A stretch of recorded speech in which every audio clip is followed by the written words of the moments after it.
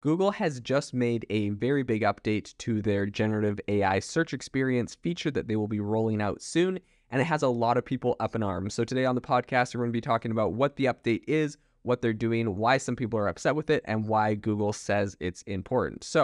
The first thing to say is that it is called Google Search Generative Experience.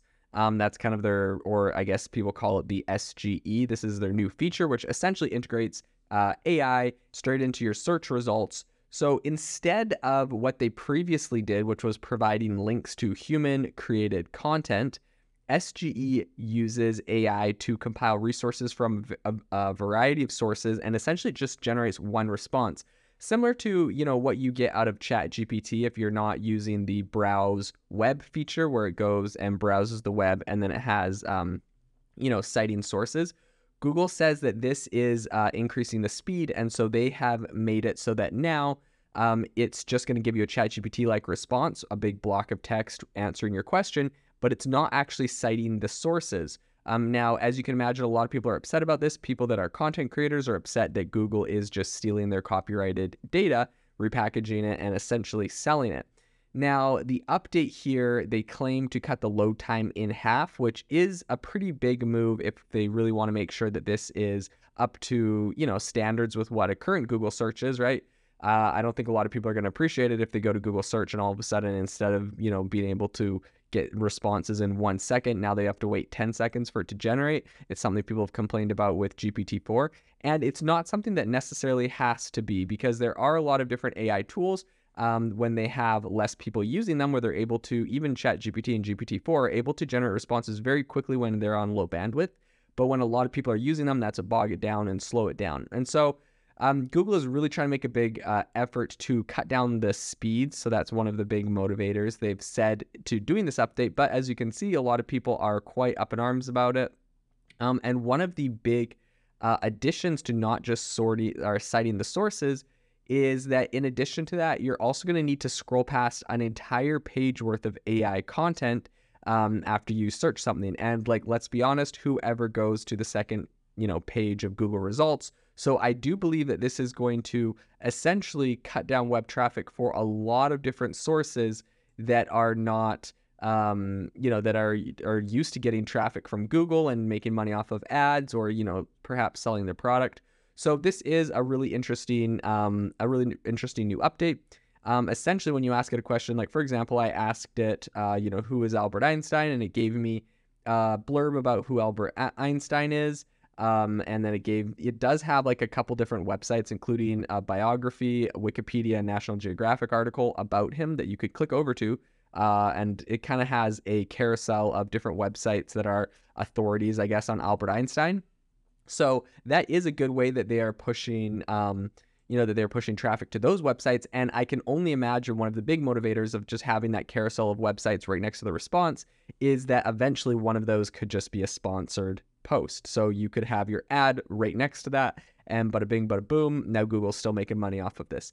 In addition, at the very bottom of the response, it has a handful of bubbles.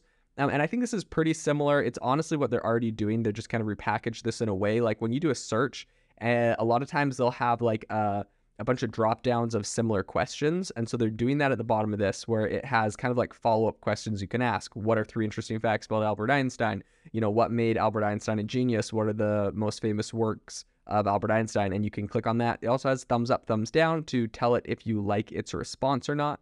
And you can switch back to search if you just want this to be strictly on the Google search engine. However, this is going to be eventually integrated right in with the search engine. So this is going to be at the top of your search results. Now, at the moment, if you want to get these results, you have to get access to Google Search Labs. I have to get on a wait list before being approved to have access to Google Search Labs, and it is not in every country.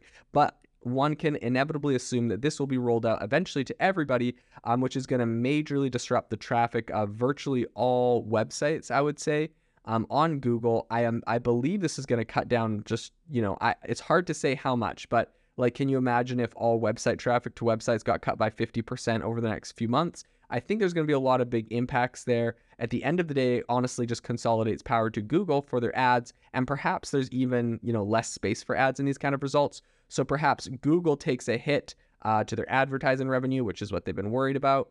and perhaps, advertisers are making less money from being able to host ads on their website, or content creators, I should say. So this is really hard to see exactly who the winner is, aside from the fact that as a user, you can get your, responses quicker, which is definitely a plus. And it kind of leaves it up to be said right now. Google says this is like an experimental feature. If Google sees that something like this really does cut down their ad revenue by a significant amount, are they going to, keep this feature here? That being said, this is Google's official, statement about this new feature that they posted on Twitter. They said, 2 weeks ago, we started opening up access to SGE, that's Search Generative Experience. Since then, we've made a number of quality updates, including a major improvement that reduced the time it takes to generate AI snapshots by half. We hope everyone testing it enjoys this speedier experience. If you haven't yet signed up, check it out at labs.google.com/search. Okay, so in the comments on that Twitter tweet, it is kind of interesting. A lot of people are saying, first off, a lot of people are just saying, hey, I can't get access to the the Search Labs waitlist. So that's one complaint people have. Someone said, rip organic e-commerce SEO. Someone said, please stop stealing content from sites without attribution. SGE is literally quoting sites word for word without any quotation marks or links. Why does Google find this to be acceptable behavior? It's not generative AI. It's just a featured snippet without a link. So this is another complaint which I have not verified for myself. From what I've seen, right, it's putting together stuff that it's pulling from other places. But some people are accusing them of straight up just copy and pasting, right, doing the featured snippet that they used to do. But back when they did the featured snippet before this AI came out, there was a link directly to the website that it came from. And that featured snippet typically was coming from one website. So if you were the featured snippet, if you got, you did all the SEO work to get your article to the very top and you were the featured snippet, you were gonna, like, some people even complained about that. But at least you were going to get the traffic if someone wanted more information and clicked on that. Now, if this is true, there is no more featured snippet. It's just AI. And so there is no traffic going to be going to anyone necessarily unless people are scrolling down below this kind of AI feature and doing that. So, someone else said, congratulations on building what was already the greatest theft of intellectual property in history. I'm not seeing a lot of positive comments on this tweet, to be honest, and maybe that's just the nature of Twitter. But it's going to be really interesting to see who the winners are and if Google is going to keep this up, even if they get a lot of bad press for it, and if they even have a choice. Because with companies like ChatGPT potentially stealing their market share, they really got to make sure that they are relevant and continue to be used by users. Otherwise, they lose all ability to generate revenue from advertising. So this will be a really interesting area to follow. It'll be interesting to follow Google's earnings reports as well and see if their ad revenue does take any sort of hit from this. And this is something we'll definitely be following very closely into the future. Thank you for listening to today's podcast episode, breaking down how AI is impacting your industry. Today's episode is sponsored by AIbox, a no-code AI app builder and marketplace, which just launched a crowdfunding campaign. If you are interested in investing in a new AI startup, you can go to republic.com/AI-box. I'll leave a link in the show notes as well to learn more. The minimum investment is $150 and the maximum investment is $100,000. Until next time, have a fantastic day.